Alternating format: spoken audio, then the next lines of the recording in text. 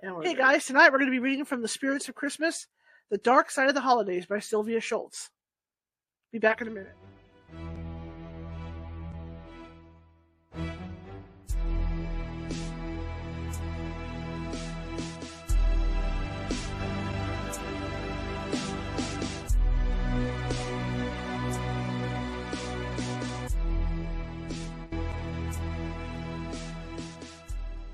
Grab your popcorn and snacks. Find a comfy spot, take a seat or lie down, and let me transport you to a place of fantasy, ghost stories, ancient legends, odd creatures, alien encounters, and other magical topics. You may even decide to join the conversation. From faraway lands to your own backyard, with a small dash of pixie dust, turn out the lights and open your minds. The journey is about to begin. Cut it off. I hear it.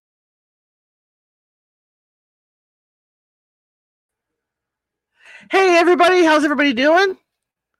I hope you said fine. I'm doing much better. I'm not coughing as much. We'll see what happens during the show because what was it, the day before yesterday when I thought I wasn't coughing as much and I read, I was coughing all the way through the show. But it looks like I'm doing a lot better at this point. Finally, this thing's left my system. Had a horrible day with it yesterday and then woke up this morning feeling great. So hopefully everything goes well. Pretty soon I'll have these things off. No glasses anymore. I'll be really happy about that. Back to contacts, hopefully tomorrow or Sunday. I'm looking forward to that too. To get back into that flow. My name is Charlotte. I'm going to be your host for the next hour. I'm also the owner of the California Haunts Paranormal Investigation Team, based out of Sacramento, California. Let me get the chat room going here. We are 45 strong, up and down the state, which means we can get to you. It might take us a couple days, but we can get to you. And in the case, because California is this huge state. People don't realize how big we really are here. But in the case that we can't get to you right away, we will definitely have one of our psychics call you and speak with you. And if what's going on in your home or office is paranormal, they can calm it down most of the time until we can get out there. So that's one of the pluses of having a great psychic team.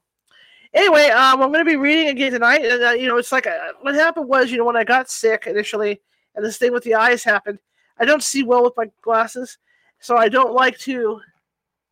Hello, Michelle. So I don't like to write letters to potential guests because it'll have mistakes in it. There's just nothing I can do about it because it's just lots... And then trying to find files on the computer is a nightmare. So I kind of stopped. Plus, I was sick. I just didn't have it in me to stay up late at night because usually I work nights doing this stuff.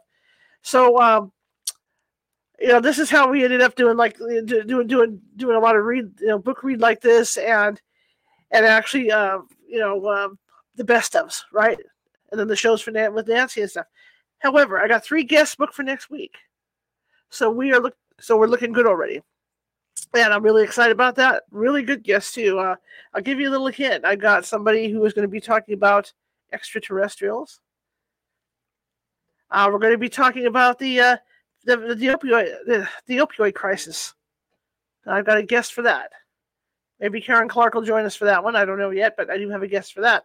And of course, we've got Nancy. So that leaves 2 spots to fill, and I should have those filled pretty quickly. So I'm looking forward to getting back into the show and get this thing rolling. It's kind of like when I went to Disneyland last year, if everybody remembers that. It was all like pre-records and some best ofs because I was gone for 7 days for that trip. So yeah, and so it takes me a while to book people. So it takes me a while to get back on my feet and get people booked because I'm the bottle and dishwasher here for this whole thing. I do it all for this thing. And back here, this will all be changed probably on Sunday. I hate doing it. I really love this backdrop. Out of all the backdrops I have in stock, and I have quite a few, this is my favorite. The only other favorite I have is the winter one with all the snow on the trees and everything that I have in the other room in the big studio. But this is my favorite. So, yeah. And of course, I love the California Haunts radio backdrop too. I mean, that's one of my personal favorites as well. But I really like this one. It feels all homey with Christmassy stuff. And I love Christmas. I love Disney. I love everything. Okay. So without further ado, we're going to read the Sylvia Shults book about spooky Christmas stories in there. And I don't know how close we are to the end. So when we hit the end of this, I do have another book in mind. And hopefully I can call it up on my tablet. It's a Gutenberg book, so that means it's completely... Thank you, Michelle. Thank you very much. I appreciate that. I love it too. I love it. In fact, I have a Christmas tree up all year round in my living room because my mother loved Christmas so much that we started leaving our tree up all year round. So I leave it up as a dedication to her. But anyway, so I don't know how much farther we have in the Sylvia Shults book, but once we're done, you got to give me a couple minutes. I have this other book planned, and actually, I want to ask you guys.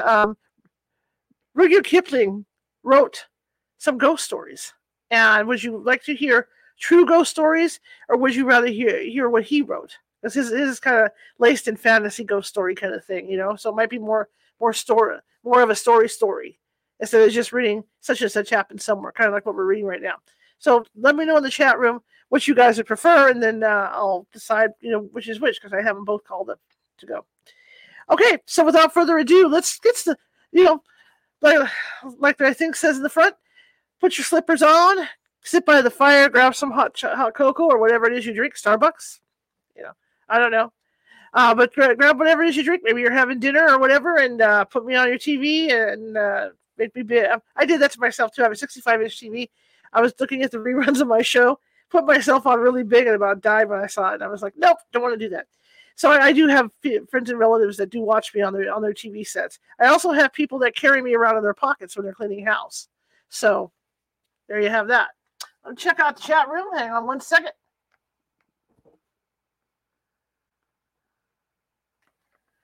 Okay, so where we left off is we're kind of reading the Christmas stories finally. She kind of put the Christmas stories in the back of the book. And I keep forgetting that because I wanted to read them. I wanted to save those for like Christmas Eve and stuff, to read over that week. And I forgot they were there. So, here we're a week after New Year's, and I'm reading these things. But it's still interesting to read them.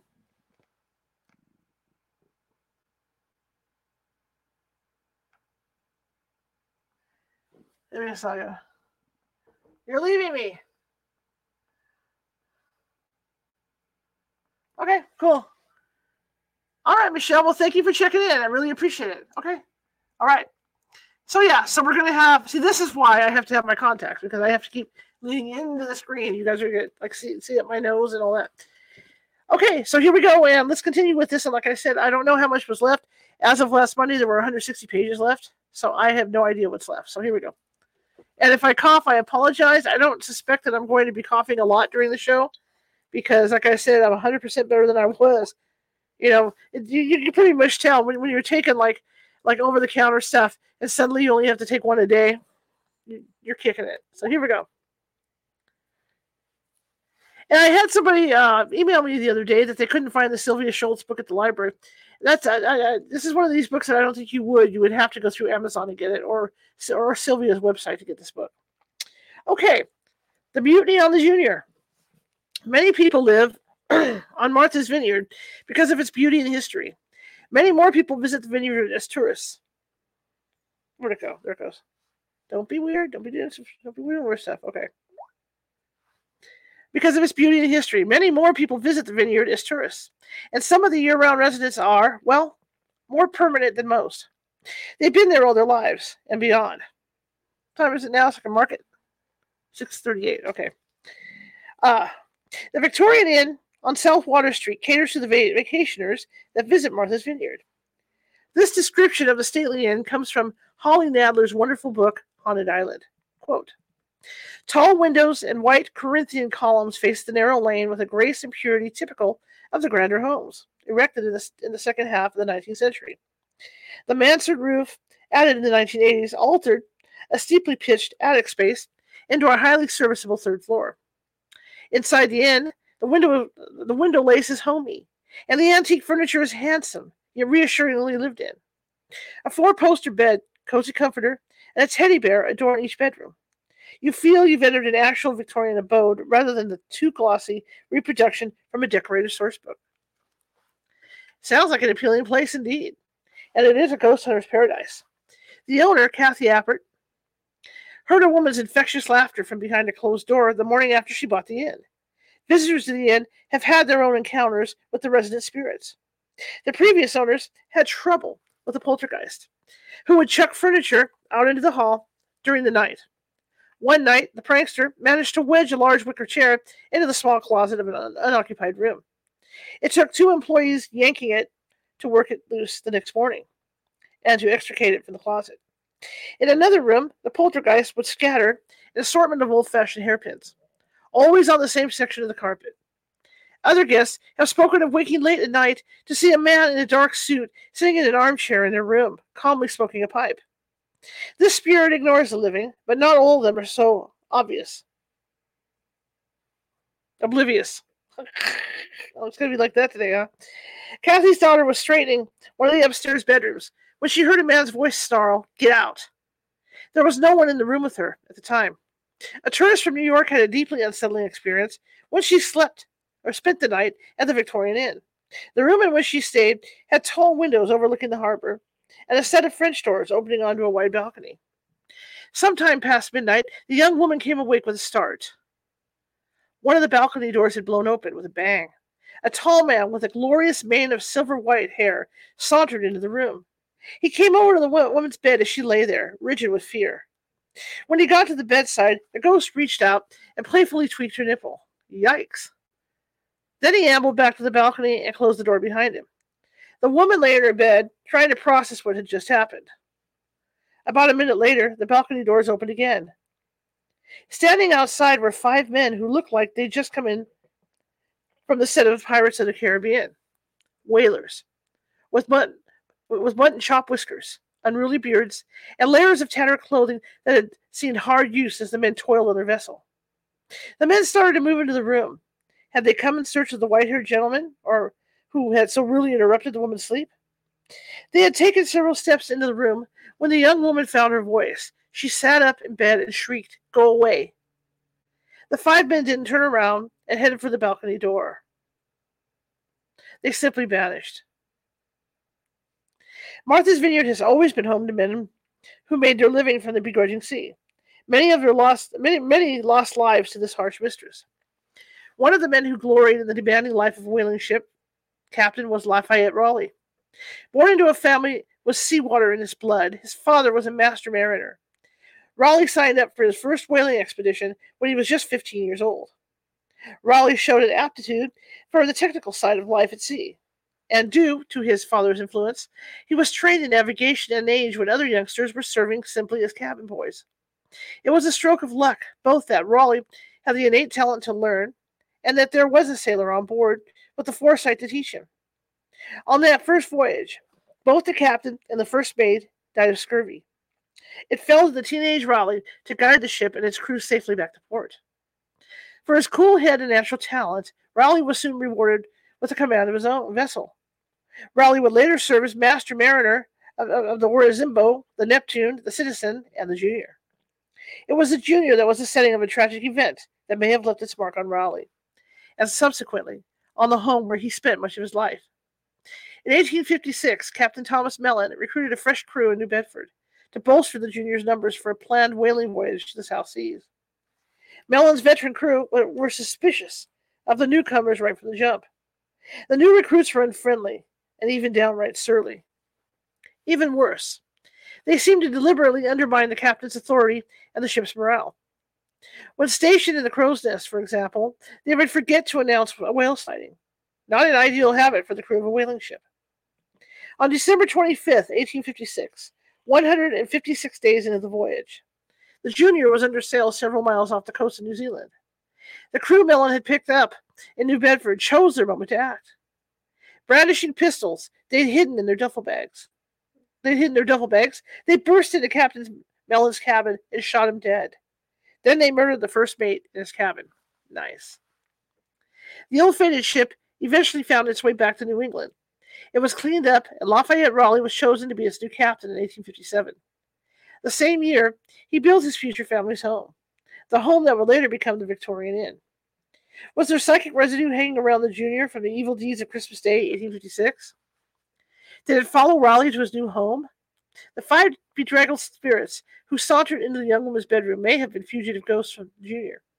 Either its original crew searching for their unlucky captain and first mate, or the murdering mutineers on the prowl for the same men. Man overboard.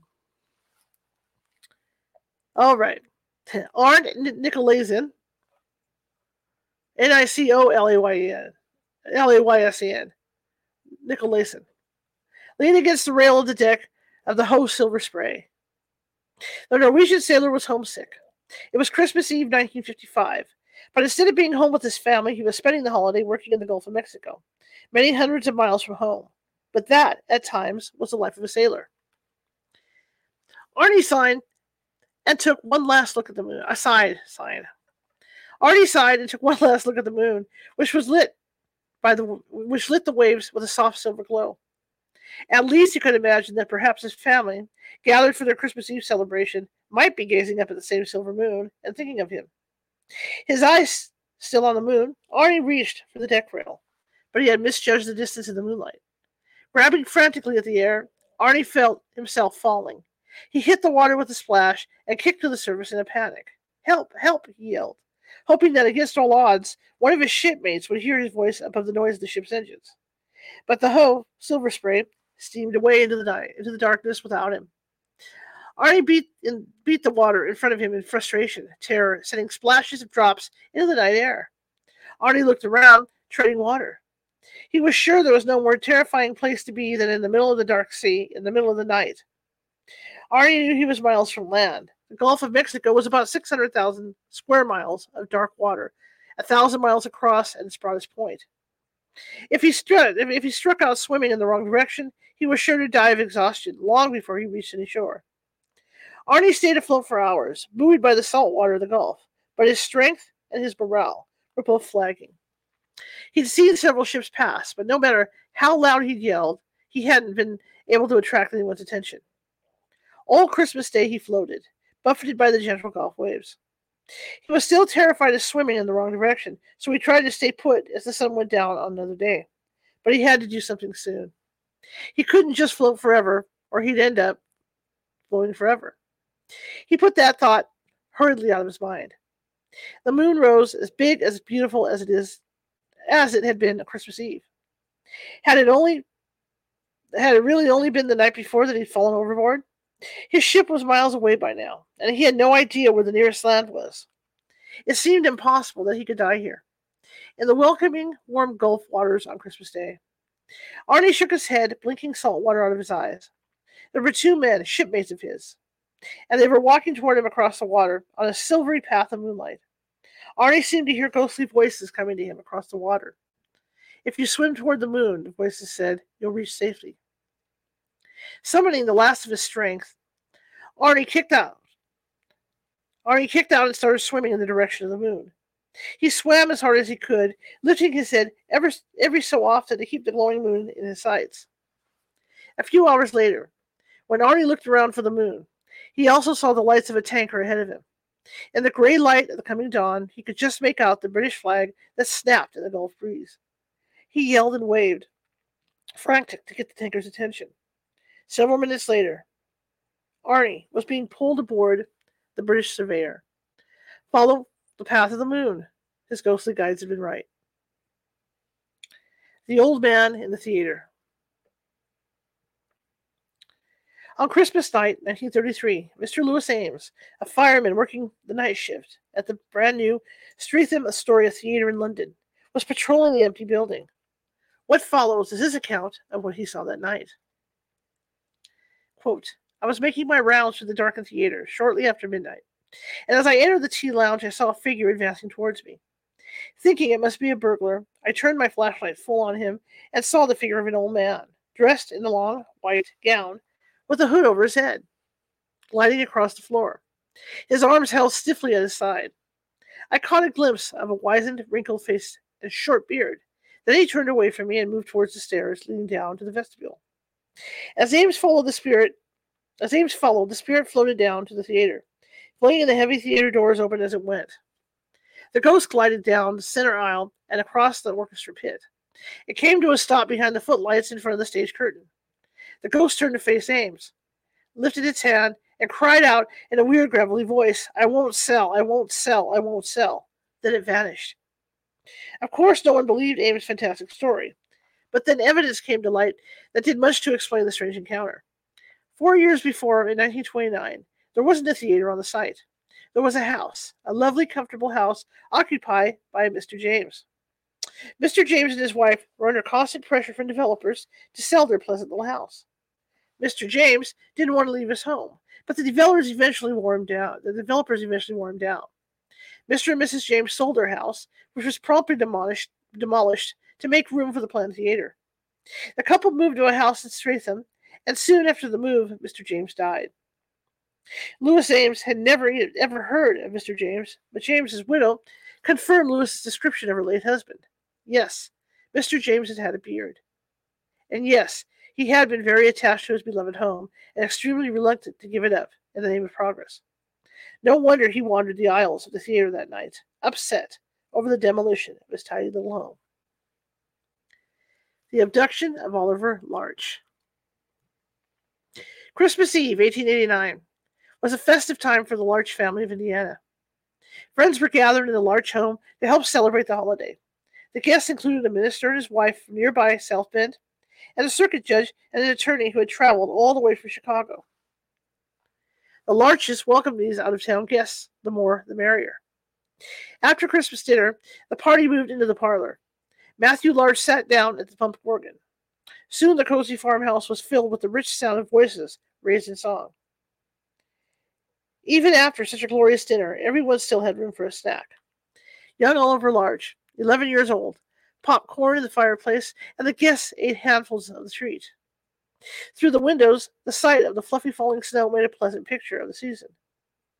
Around midnight, Matthew, on a trip to the kitchen for a drink, noticed that the water in the cistern was low. Oliver, always ready with a helping hand, cheerfully volunteered to bring in several buckets of fresh water. He clambered into a warm jacket and overshoes, grabbed the bucket, and headed outside of the pump. Mere moments after the door closed behind the boy, a scream tore through the night. The Larches and their guests were stunned into silence for a moment. Then Matthew lunged for a lantern, and everyone raced outside. Oliver's footprints led from the kitchen door to a spot about 75 feet from the house. There they simply stopped. There were no other tracks in the freshly fallen snow, and there was no sign of Oliver. "Help! They've got me!" the boy's shriek echoed in the yard. "Help! Help me, please!" The child's voice seemed to come from somewhere in the dark skies above. As everyone stared upwards, Oliver's voice grew fainter and fainter. Then all was silent. It was as if the boy had been snatched away into thin air. The women led Oliver's sobbing mother into the house, while the men made a frantic search of the farm. They found no trace of the boy, nothing to tell them where he'd gone.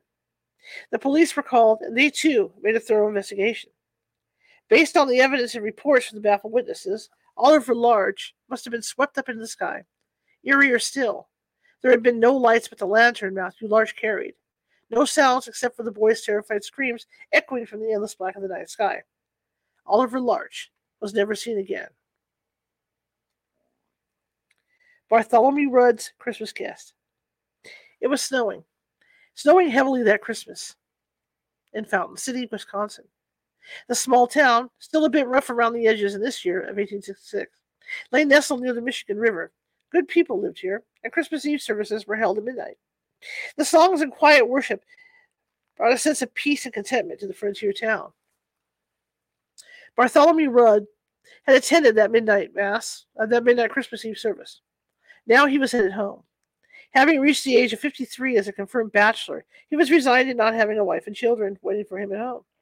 He would spend the holiday alone, or so he thought. As Rudd walked home through the falling snow, his soul swelled with warmth of the season. He loved this town, and the walk home from the church was pleasant, even with the chill in the air.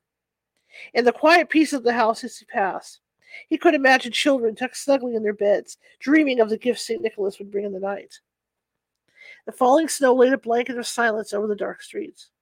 The only sound that came to Rudd's ears was the crunch of his own boots on the thick snow. Wait, that wasn't quite right. As Rudd walked along, it seemed to him that he could hear another set of footfalls, almost an echo of his own. But that was absurd. The streets were dark and deserted. No one else was abroad on this silent night. There it was again. Footsteps just slightly out of time with his own steps. And was he absolutely certain he was alone in the street? He hated to admit it, but a prowler or a pickpocket would have no respect for the sanctity of Christmas Eve. Rudd picked up his pace. He couldn't see anyone hiding in the shadows, but that didn't mean he wasn't being followed. He reached the safety of his front steps, panting and slightly out of breath from his quick walk. He turned around, hoping he wasn't about to be mugged on the steps of his own house. The street behind him was empty. The only thing following him was the swirling snow, and the only tracks in the snow were those left by his own boots. Rudd stomped the snow from his boots before unlocking his door. Then he stopped as something odd registered in his mind. The snow was still falling thickly, but the shoulders and sleeves of his greatcoat were dry. He wore no hat, and he could feel the fluffy flakes hitting his hair. But when he pulled off a glove and reached up, his hair felt dry too. It was as if he shared a friend's umbrella on the walk home from the church. No snow had touched him. What a strange evening. Rudd shook his head. He heard of Christmas miracles. He just never thought such a thing would happen to him. He unlocked his door and went inside, pausing to hang up his greatcoat and pull off his boots. His toes were chilled, and he was looking forward to poking his hearth fire back to life. He took several steps into his study before he registered the figure sitting in the chair next to the fire. Rudd stopped, confused and a little alarmed. Before he could call for help, though, the figure leaned down and prodded the fire with the poker. The fire blazed up cheerfully, and Rudd recognized a stranger. Andrew Putnam? The figure stood, a stranger no more. Bartholomew, so good to see you. The men shook hands. They'd been friends since childhood, growing up together in the Wisconsin river town. Adulthood had seen the men go their separate ways. Rudd had been content to stay in Fountain City. Andrew Putnam, meanwhile, had gone off to seek his fortune in the East. He'd ended up in Washington, D.C. He currently held a position in Andrew Johnson's administration.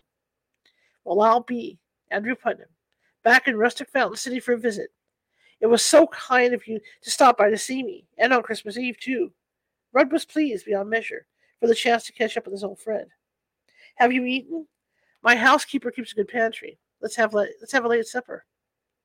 Thanks, that sounds wonderful, Putnam said. If you don't mind, I'll stay here by the fire while you play the host. I'm still quite chilled from my journey. Of course. Make yourself comfortable, please.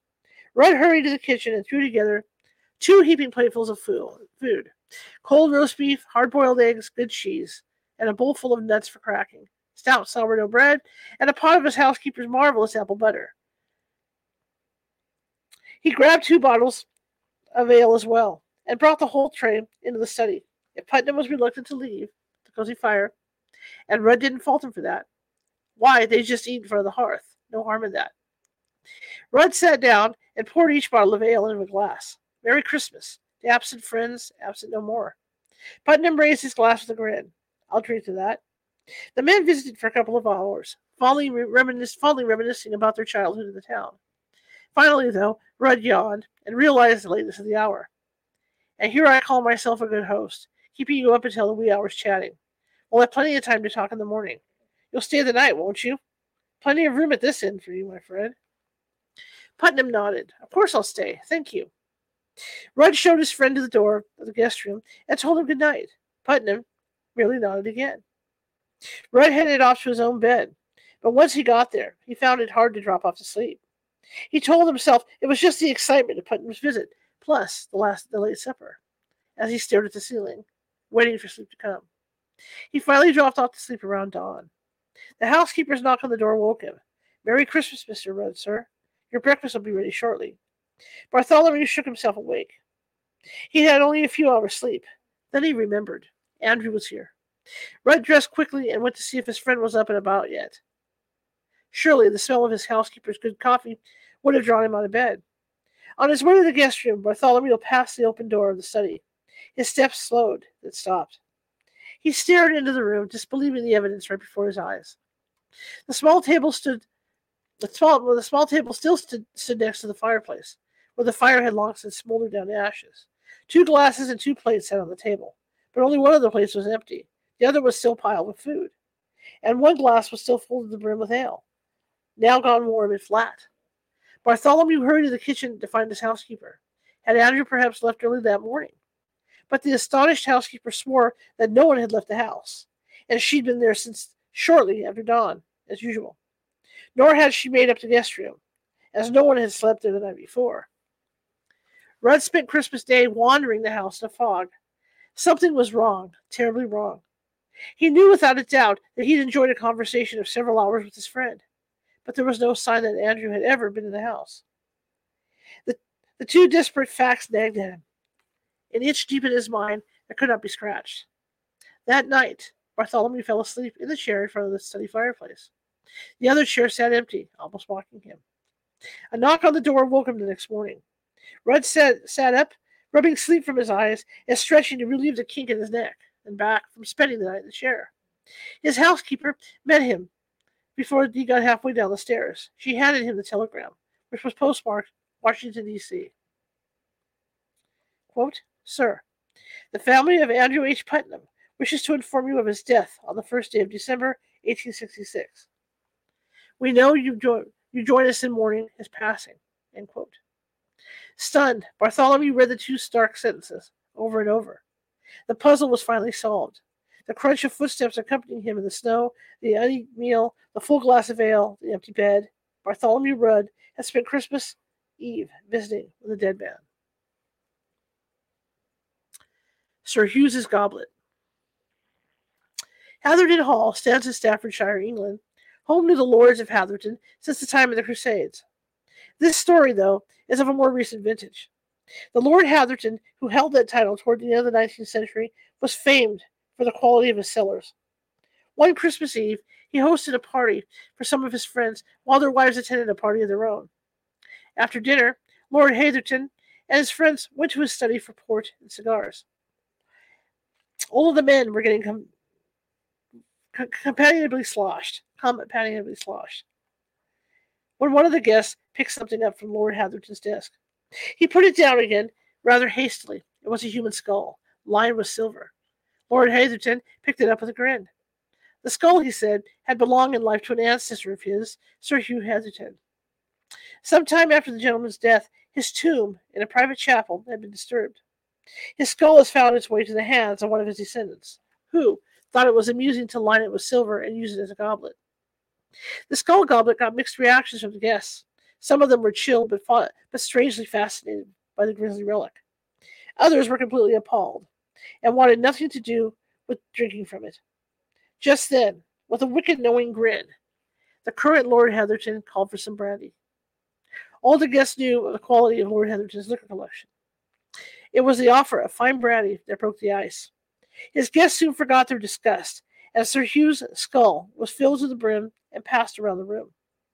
The guests even toasted Sir Hugh with his own skull, inviting him to come spend Christmas Eve with the partiers. Lord Hatherton, the tipsiest of them all, even swore that if Sir Hugh did show, he'd give him back his skull. At the stroke of midnight, someone set the skull back on the desk, and then every man in the room heard footsteps in the hall outside the study. These were not the footsteps of their wives, light from an evening of dancing at the ball. These were the heavy footsteps of a man, a large man.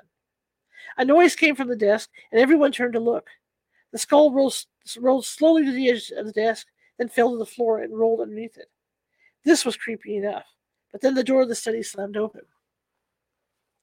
A bone-chilling blast of air swept the room, and there in the doorway stood a headless knight in full armor.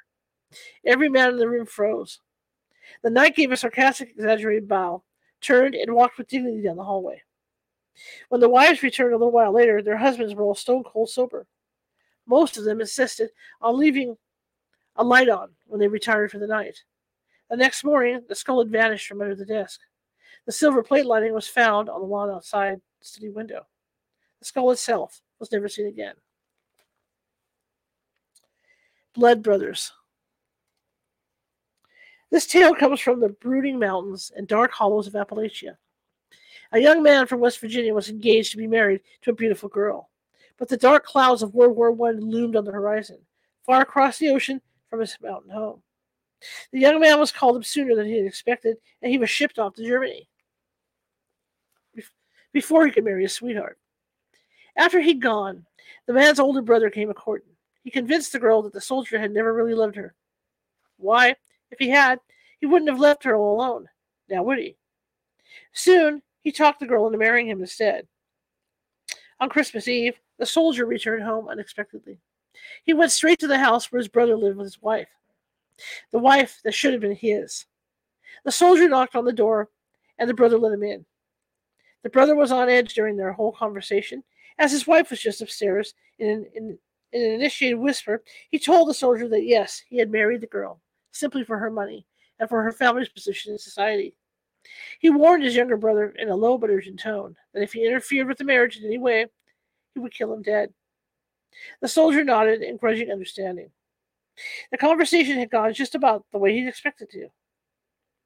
He left the house, hearing the door close firmly behind him. The younger brother returned to the house a little while later with a revolver. He shot his older brother, then stormed out of the house. The young wife heard the shot and hurried downstairs. She found her husband dying in a spreading pool of his own blood on the floor. With his final agonized breaths, he told her what had happened. She called the police, who searched the property thoroughly. They could find no trace of the murderous young soldier. On Christmas Day, a telegram arrived. It was addressed to the older brother. His widow opened it and read it. The telegram said that the younger brother had been killed in action on December 21st. Wow. Peter Curado, this is called Christmas music. Peter Curado and Paul Willer bought their house at 25 Ward Street in Nantucket in 1971. The couple had been living in Manhattan and considered themselves New Yorkers down to the bone. But they had vacationed on Nantucket in 1969, and the island seemed like paradise to them after the bustle and stress of city living. It took 2 years, but they eventually found the property on Orange Street. The moment they set foot inside the house, they both knew they'd finally found their dream home. They immediately felt comfortable in the house. They never dreamed it would turn out to be haunted. Peter tells the story. Quote, "We had a strange but very pleasant recurring experience our first 4 years in that house. At midnight, every Christmas Eve, we would hear organ music coming from the third floor. It lasted for about 10 minutes. It wasn't any Christmas music that we recognized, but it was beautiful. When we went up there, we could hear it more clearly, but we couldn't pinpoint the spot that it was coming from. Needless to say, there was no organ there. When the couple had moved into the house, they discovered that the third floor was stuffed with boxes of sheet music. Peter did a little research and found out that the previous owner, a Mr. Snelling, had served as the minister of St. Paul's Episcopal Church. Mr. Snelling had lived in the house at 25 Ward Street for many years and used the third floor as his study. He also had an organ moved up to the third floor. When Mr. Snelling died, his widow donated their home to the church. The church used the house for a while, then it sat silent and empty for years before the couple from New York City bought it. Quote, as we see it, Mr. Snelling was making up for those years when the house had no music on Christmas Eve, says Peter. A Celestial Choir. This tale comes from the website paranormalabout.com. The contributor, Mel, lived in Klamath Falls, Oregon. On Christmas Eve, 1978, Mel was awakened at around 3 a.m. by the sweet sounds of a choir in full voice. Mel's home was miles from the nearest church. Mel couldn't make out any words or even follow the tune, but the sound was unmistakable. The joyful pain of voice raised in worship. Quote, I got a feeling of angelic exultation, reverence, and gladness of heart, end quote, Mel wrote. Quote again, this was truly a heavenly choir, lifting their voices on high, singing Hosanna in the highest in an unknown tongue, without accompaniment of instruments, end quote. Mel did some investigating and realized that the music wasn't coming from the radio or the television. Mel wandered outside, and strangely, the music wasn't heard outdoors. But Mel couldn't deny the exuberance in the glorious music. Quote, the way the countless male, female, and children's voices entwine together, the tonals going from operatic highs to the deepest bass voices in perfect harmony. It must have lasted about 10 minutes, but it was touching for an eternity. Midnight Mass. Hello, Marisa. In 1885, a man named Charles Corey shared the following story for a collection of ghostly tales. His grandfather, a man by the name of Chatham, was traveling on business one Christmas Eve. It had snowed heavily all day, and all the familiar landmarks on his route were covered with white drifts. Fearing he would lose his way, Chaton decided to walk beside his horse rather than ride. He happened to pass the ruins of an ancient chapel on the way home. As he trudged past, he heard bells chiming midnight, then the tinkling of lighter bells, as if parishioners were being called to Mass. Chaton was intrigued. Was it possible that the chapel of St. Christopher had been restored? He hadn't noticed it as he passed it that morning. He came closer to the chapel as the bells continued to peal out. They're welcome. The chapel looked beautiful in the moonlight. Warm light spilled invitingly from the windows. Chaton tied his horse to the gate and went inside. Every pew in the chapel was filled with people, but the place was eerily silent, except for the merrily ringing bells. Maybe the devout congregation was lost in fervent prayer. As he couldn't find a seat, Chaton knelt on the flagstones near the entrance. The priest and his server were busy at the altar. Midnight Mass had begun. Chaton was thrilled to attend the Mass in such a beautifully restored little chapel. The priest turned toward the parishioners to give a blessing, and Chaton was struck by the intensity of the priest's gaze. Those bright eyes seemed to fix on him, to single him out from the rest of the congregation. The priest lifted the host and held it up, saying in a strangely hollow voice, "Is there anyone here who can receive?" Silence reigned in the small chapel. 3 times the priest repeated his call to communion. Chaton got to his feet, a little irritated that the rest of the people had ignored the priest's invitation.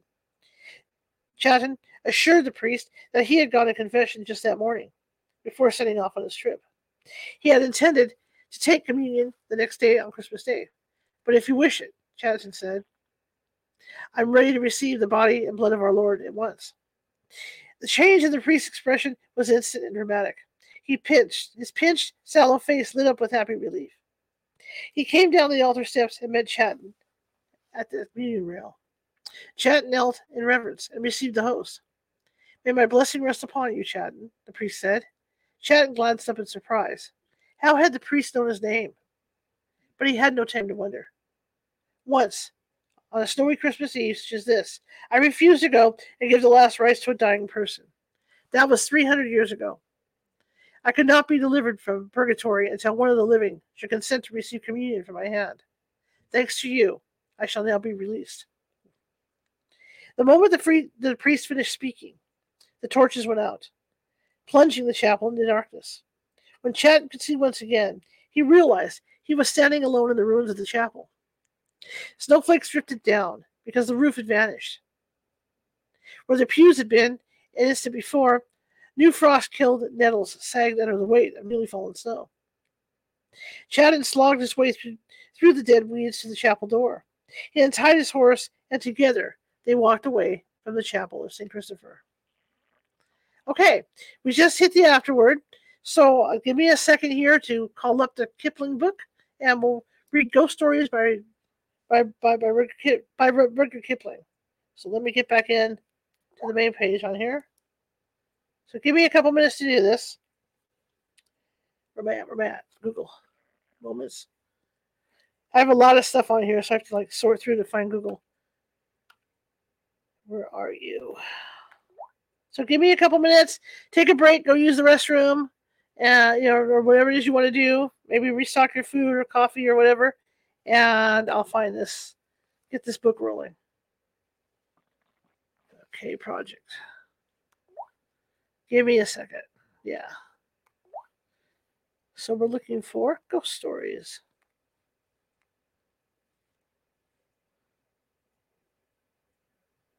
Don't do that.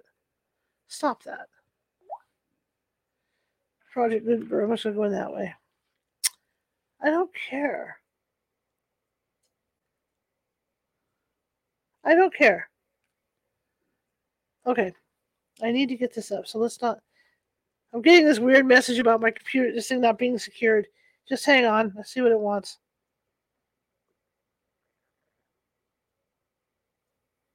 Security certificate. Proceed. Okay, let's just go with it. Don't you hate when you do that? You're flying along with this, and then all of a sudden you get these messages that, something's wrong. You got to go through all the jumps. So let me get the search on this and get this going. Okay, let's try this one more time. I knew it would take a couple minutes to do this. So give me a couple minutes. Like I said, let's see. Where's the search? Search and browse. Okay, here we go. Ghost stories. It'd be nice if it let me type. Okay. Let me pull this up. I hope everybody's having a great night. I am so far. Now, if I can pull this off and find the stories I want. No records found. What? Oh, because I spelled it wrong. So far, the day was going well.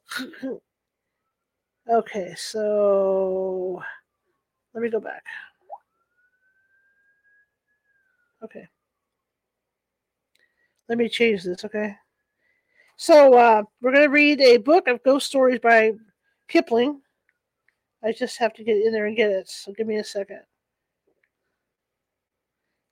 The reason why... Well, it's not telling me. I keep misspelling this. The reason why I wasn't prepared for this is because I didn't really know how much room I had left in that book. So, okay, give me a second. Anyway, I hope you're all feeling good. I hope everybody's getting over this crud because it's nasty.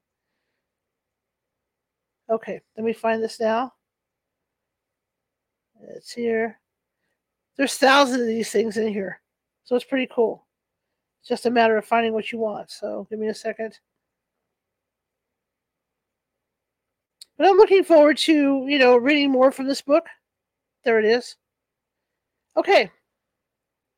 Let me get in here. Let's read online. Okay, so here we go. The Phantom Rickshaw and Other Ghost Stories by Rudyard Kipling. So this is where we're starting. Here we go. The Phantom Rickshaw. One of the few advantages that India has over England is a great nobility. After 5 years' service, a man is directly or indirectly acquainted with the 200 or 300 civilians in his province. All the messes of 10 or 12 regiments and batteries, and some 1,500 other people of the non-official caste. Remember, this book was written like in the early 1900s, so there's going to be things in here that are kind of like non-woke. Okay, I'm going to tell you all this stuff. So just bear with me because, it is what it is. In 10 years, his knowledge should be doubled, and at the end of 20, he knows something about every Englishman in the empire, and may travel anywhere and everywhere without paying hotel bills. Globetrotters who expect entertainment as a right have even, within my memory, blunted his open-heartedness. But nonetheless, today, if you belong to the inner circle and are neither a bear nor a black sheep, all houses are open to you, and our small world is very, very kind and helpful. Rickett of Camartha stayed with Polder of Coman some 15 years ago. He meant to stay 2 nights, but was knocked down by rheumatic fever. And for 6 weeks disorganized Polder's establishment, stopped Polder's work, and nearly died in Polder's bedroom. Polder behaves as though he had been placed under eternal obligation by Rickett, and yearly sends the little Ricketts a box of presents and toys. It is the same everywhere. The men who do not take the trouble to conceal from you their opinion that you are an incompetent ass, and the women who blacken your character and misunderstand your wife's amusements, will work themselves to the bone on your behalf if you fall sick into serious trouble. Heatherley, the doctor, kept, in addition to his regular practice, a hospital on his private account, an arrangement of loose boxes for incurables, his friend called it, but it was really a sort of fitting up shed for craft that had been damaged by stress and weather. The weather in India is often sultry, and since the tale of bricks is always a fixed quantity, and the only liberty allowed is permission to work overtime and get no thanks, men occasionally break down and become as mixed as the metaphors in this sentence. Heatherley is the dearest doctor that ever was, and his invariable prescription to all his patients is, lie low, go slow, and keep cool.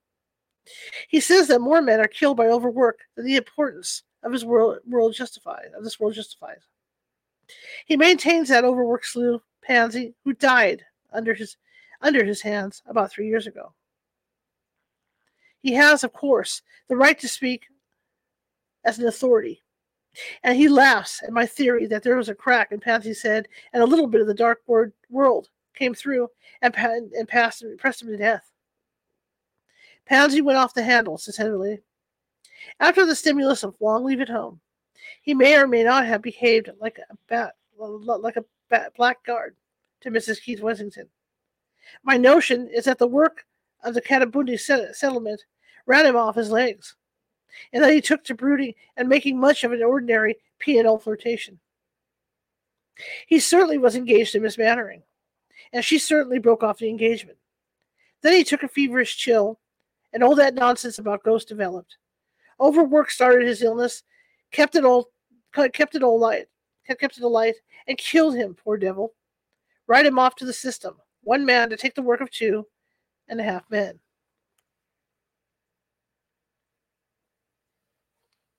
I did not believe this. I used to sit up with Pansy sometimes when Heatherly was called out to patients, and I happened to be within claim. The man would make me most unhappy by describing in a low, even voice the procession that was always passing at the bottom of his bed. He had a sick man's command of language. When he recovered, I suggested that he should write out the whole affair from beginning to end, knowing that ink might assist him to ease his mind. When little boys have learned a new bad word, they are never happy till they have chalked it up on a door. And this also is literature. He was in a high fever while he was writing, and the Blood and Thunder magazine diction he adopted did calm him. 2 months afterward, he was reported fit for duty, but in spite of the fact that he was urgently needed to help an undermanned commission stagger through a deficit, he preferred to die, vowing at the last that he was hag-ridden. I got his manuscript before he died, and this is his version of the affair, dated 1885. My doctor tells me that I need to go rest and get a change of air. It is not impossible that I should get both ere long rest that neither the red-coated messenger nor the midday gun can break, and change the air far beyond that which any homeward-bound steamer can give me. In the meantime, I'm resolved to stay where I am, and, in flat defiance of my doctor's orders, to take all the world into my confidence. You shall learn for yourselves the precise nature of my malady, and shall too judge for yourselves whether any man born of woman on this weary earth was ever so tormented as I. Speaking now as a condemned criminal, might speak ere the drop bolts are drawn, my story, wild and hideously improbable as it may appear, demands at least attention. That it will ever receive credence, I utterly disbelieve. 2 months ago, I should have scouted as mad or drunk the man who had dared tell me the like. 2 months ago, I was the happiest man in India. Today, from Peshawar to the sea, there is no one more wretched. My doctor and I are the only two who know this. He explained this, that my brain, digestion, and eyesight are all slightly affected, giving rise to my frequent and persistent delusions, with the same unwearied smile, the same bland professional manner, the same neatly trimmed red whiskers, till I begin to suspect that I am an ungrateful, evil-tempered invalid. But you shall judge for yourselves.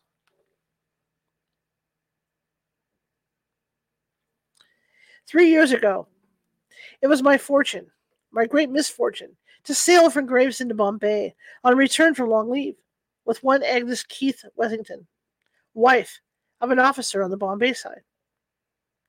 It does not the least concern you to know what manner the woman she was. But my content with the knowledge that, ere the voyages had ended, both she and I were desperately and unreasonably in love with one another. Heaven knows that I can make the admission now without one particle of vanity. In matters of this sort, there's always one who gives and another who accepts. From the first day of our ill-omened attachment, I was conscious that Agnes's passion was stronger and more dominant, if I may use the expression, a purer sentiment than mine. Whether she recognized that fact then, I don't know. Afterward, it was bitterly plain to both of us. Arrived at Bombay in the spring of that year, we went our respective ways to meet no more for the next 3 or 4 months, when my leave and her love took us both to Samala. There we spent the season together, and there my fire straw burned itself out in the pitiful end with the closing year. I attempt no excuse, I make no apology. Mrs. Wessington had given up much for my sake, and was prepared there we go, to give up all. From my own lips, in August 1882, she learned that I was sick of her presence, tired of her company, and weary of the sound of her voice. 99 women out of 100 would have wearied of me as I wearied of them.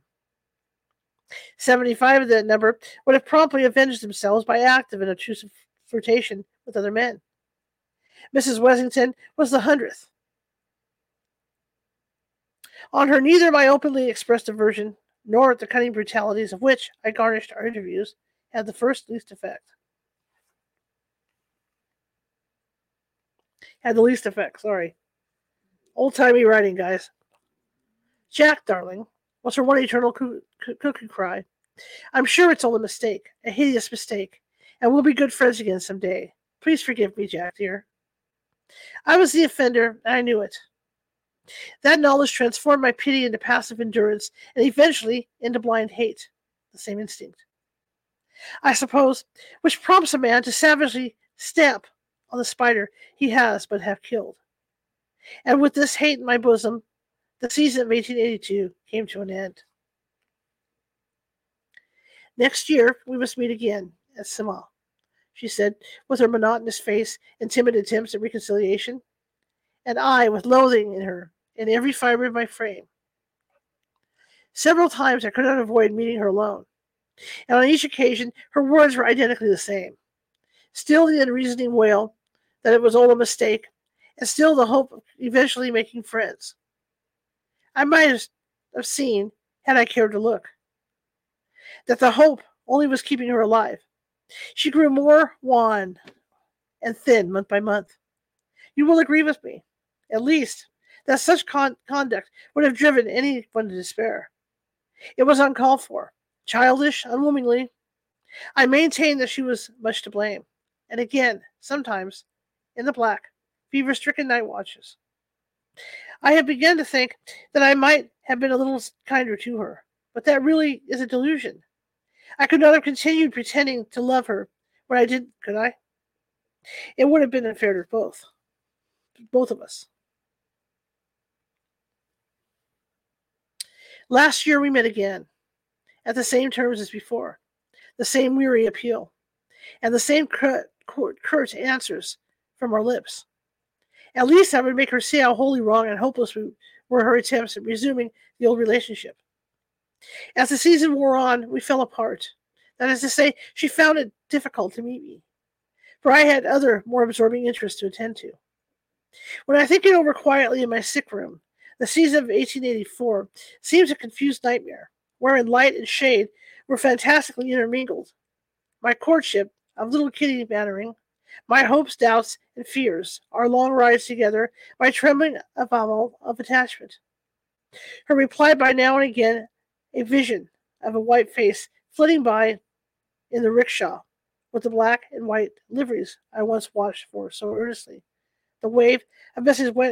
Wessington's gloved hand, and, when she met me alone, which was but seldom, the irksome monotony of her appeal. I loved Kitty Mannering, honestly, heartily loved her, and with my love for her grew my hatred for Agnes. In August, Kitty and I were engaged. The next day I met those accursed magpie Jahapanies. I'm sorry we're going to say it. Okay, I'm just saying, don't get all wokey on me. I can't help it.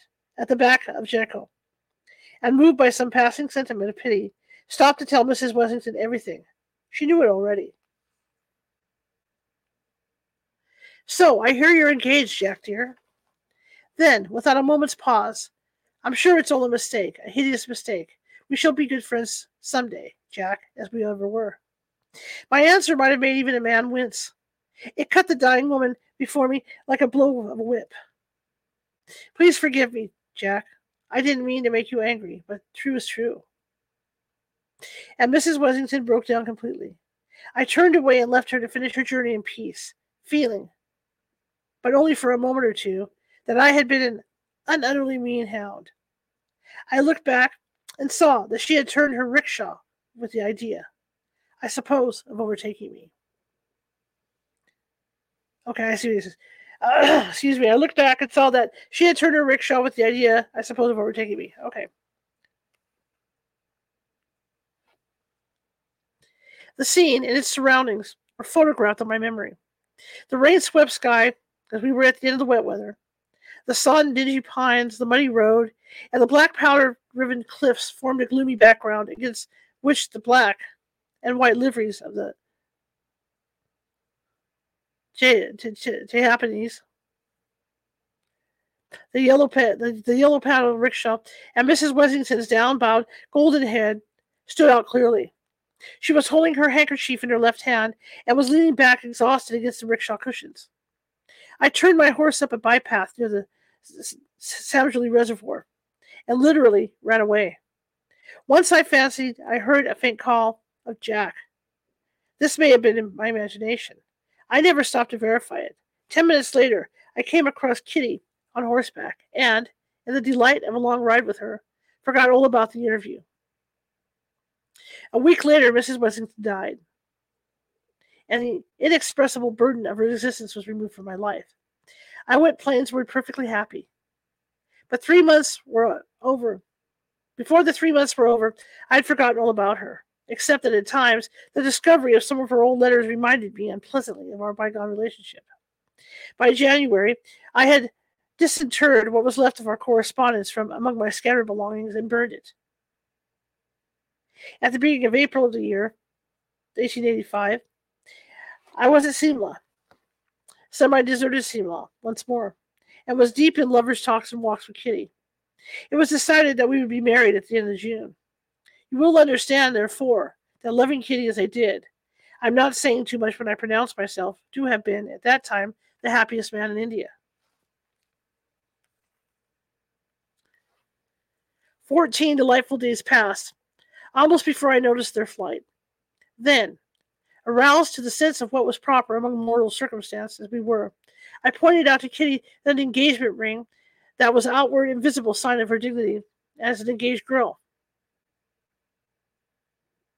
Okay. And that she must forthwith come to Hamilton's to be measured for one. Up to that moment, I give you my word, we had completely forgotten so trivial a matter. To Hamilton's we accordingly went on the 15th of April, 1885. Remember that. Whatever my doctor may say to the contrary, I was then in perfect health, enjoying a well-balanced mind and an absolute tranquil spirit.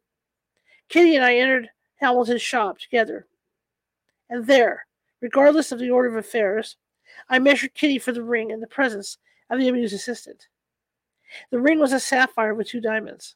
We then rode down the slope that leads to the Combermere Bridge and Peliti's shop. While my whaler, was cautiously feeling his way over the loose shale, and Kitty was laughing and chattering at my side, while old Simla, this is to say much of it had then come from the plains, was grouped round the reading room and Petit's veranda. I was aware that someone, apparently at a vast distance, was calling me by my Christian name. It struck me that I had heard the voice before, but when and where I could not determine. In the short space it took to cover the road between the path from Hamilton's shop and the first plank of the Combermere Bridge, I had thought over half a dozen people who might have committed such a thing, and had eventually decided that it must have been singing in my ears. Immediately, opposite Peliti's shop, my eye was arrested by the sight of 4 Japanese in magpie livery, pulling a yellow-paneled, cheap, bizarre rickshaw. To a moment, my mind flew back to the previous season and Mrs. Wessington with a sense of irritation and disgust. Was it not enough that the woman was dead and done with, without her black and white servitors reappearing to spoil the day's happiness?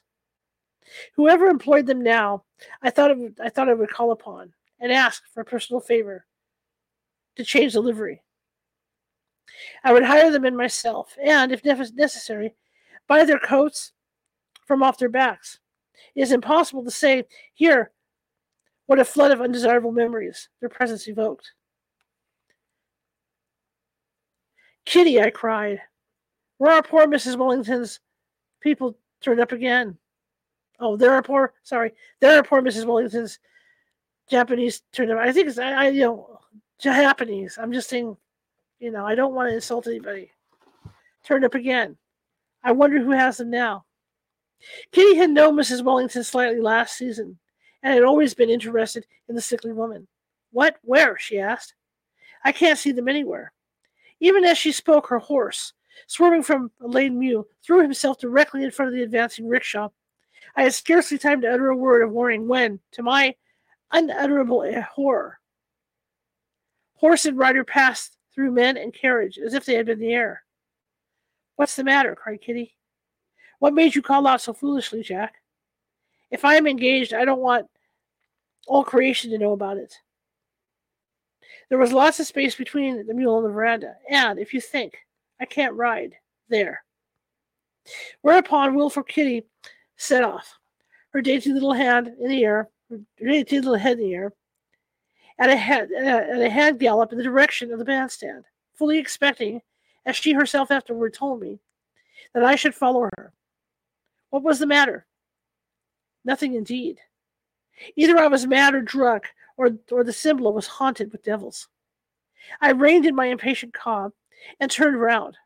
The rickshaw had turned too, and now stood immediately facing me near the left railing of the Combermere Bridge. Jack, darling. There was no mistake about the words this time. They rang through my brain as if they had been shouted in my ear. It's some hideous mistake, I'm sure. Please forgive me, Jack, and let's be friends again. The rickshaw hood had fallen back and inside, as I hoped and prayed daily for the death I dread by night, sat Mrs.